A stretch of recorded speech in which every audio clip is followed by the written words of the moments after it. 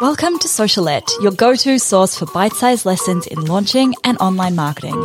I'm your host, Steph Taylor, and I'm a corporate dropout turned launch strategist, helping you launch your digital products simply and successfully so you can reach more people, grow your audience, and become the go-to brand in your space. Want to swipe my signature launch framework? Download my free ebook, The Complete Roadmap for a Killer Launch at stephtaylor.co/roadmap. Now, sit back, relax, and enjoy the show. And don't forget to hit subscribe so you don't miss any of my latest episodes released every Monday, Wednesday, and Friday. Hey, welcome back to Socialette. This is episode 254. Now, back in January, I was at an event in LA where James Wedmore was one of the speakers. Now, I have been fangirling James for a little while now, and one of the things that he said at this event was that to be successful, you've got to do what nobody else is willing to do. And I thought about this. I thought long and hard. I thought, what can I do in my business that nobody else or that very few people are willing to do? And it hit me. I've been doing a lot of these things already, and they've ended up being the things that have worked best for my own business growth. So this episode, I'm sharing a few things that very few people are willing to do, but that have had the biggest impact on my business. Now, hopefully these will spark some ideas for you, but I do encourage you to take the time and just reflect on the question, what can I do that nobody else is willing to do? Now, the first one that I've done is getting up and speaking on stage. Now, believe me, this was not easy. And if it weren't for my good friend Ronsley Vaz telling me 2 years ago that he was going to put me up on stage and make me speak at his conference, We Are Podcast, I probably would never have made it onto a stage. These days, I love it. Like, I love public speaking. I think it's also a side effect of podcasting though. Like, you get a lot better at speaking. You become a lot more confident in front of a microphone. You learn how to modulate your voice a little bit better, all of that kind of stuff. But honestly, getting up and speaking has been a big game changer for my business. The second one that I've done that has been a big game changer is launching my podcast. Now, I don't have to tell you how much of an impact launching a podcast has had on my business because right now you're listening to my podcast. So somehow it reached you, right? Yes, I know more and more people are launching podcasts, but that's totally okay because a lot of people give up pretty quickly once they realize that podcasting is a long game. It's not a quick thing, right?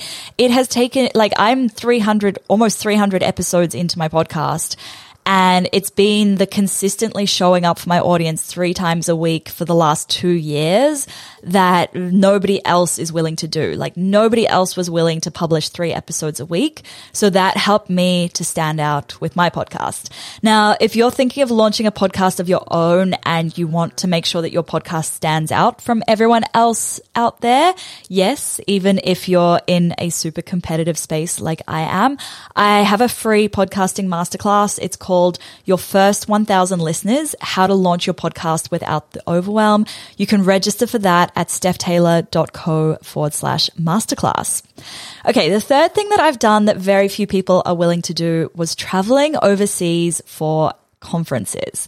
Now, I first did this last year when I traveled to Orlando for Podfest, and it took like 37 hours of travel because I flew the most roundabout way to get there so that I could save money. Like, I think I flew 37 hours to save like $200, which in hindsight was a bit silly, but I could have got there in 27 hours if I just spent the extra $200, but whatever. In hindsight, it was worth it. It was so worth it just to be in the same room as other podcasters, other people in the same space, same frame of mind, right?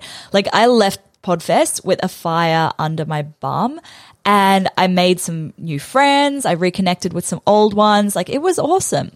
The thing is, right, here in Australia, we don't have conferences on the same scale that they have in the US. Like, Podfest, I think, had about 300 people, and to them, on US standards, that is a small conference, right? Like, a 300 people conference in Australia, that is huge by our standards. So, like, to learn the things that nobody else in your industry knows or is teaching, somehow, like, sometimes you just have to travel elsewhere and find out how other people are doing it elsewhere in the world. The fourth thing that I did that few people are willing to do was niching down. Like ever since I fully niched into launch marketing and launch strategy, I've noticed a massive uptick in people inquiring to work with me, right? And they're the right kinds of people too. They're not just people who are looking for the cheapest marketer out there. Here's the thing. Most people aren't willing to niche down. Like niching is scary. I know. Like there's always that fear that you'll niche down and that you'll lose out on potential customers. You won't have enough potential customers, right? But as they say, the riches are in the niches. I always get like a bit funny when I say niche because I know a lot of my audience doesn't really know the word niche. They think of it as niching, but no, it's niche, guys. Anyway, the fifth thing that I've been doing that nobody else has really done is building my community in person. Now, if someone reaches out to me and asks me for a recommendation for, like, let's say a business coach or a social media manager, I will 9 times out of 10 refer them to somebody that I've met in person over somebody that I haven't met in person, right? Because building a genuine network of business friends, not just people who you make small talk with at events that you go to once a month, but like genuinely building a network of friends, that is a game changer, right?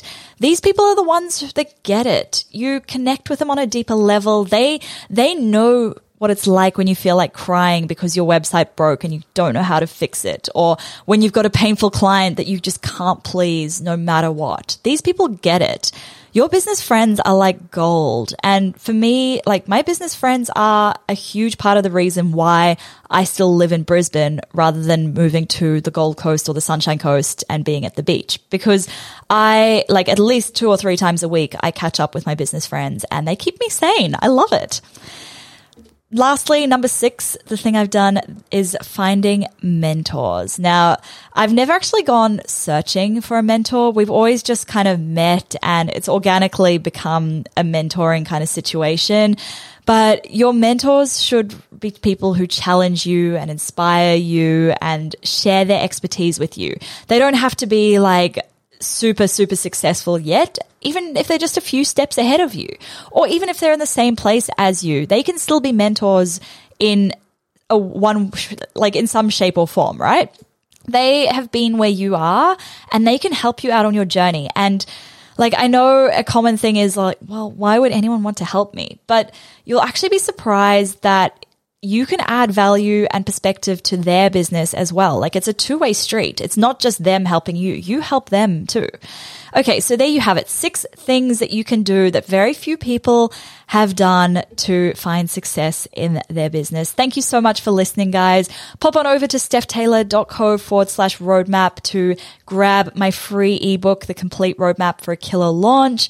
Make sure you hit subscribe so you don't miss any new episodes released every Monday, Wednesday, and Friday. And if you're enjoying this show so far, as always, I really do appreciate a quick rating and review in Apple Podcasts. Thanks so much for listening, guys. Catch you next time.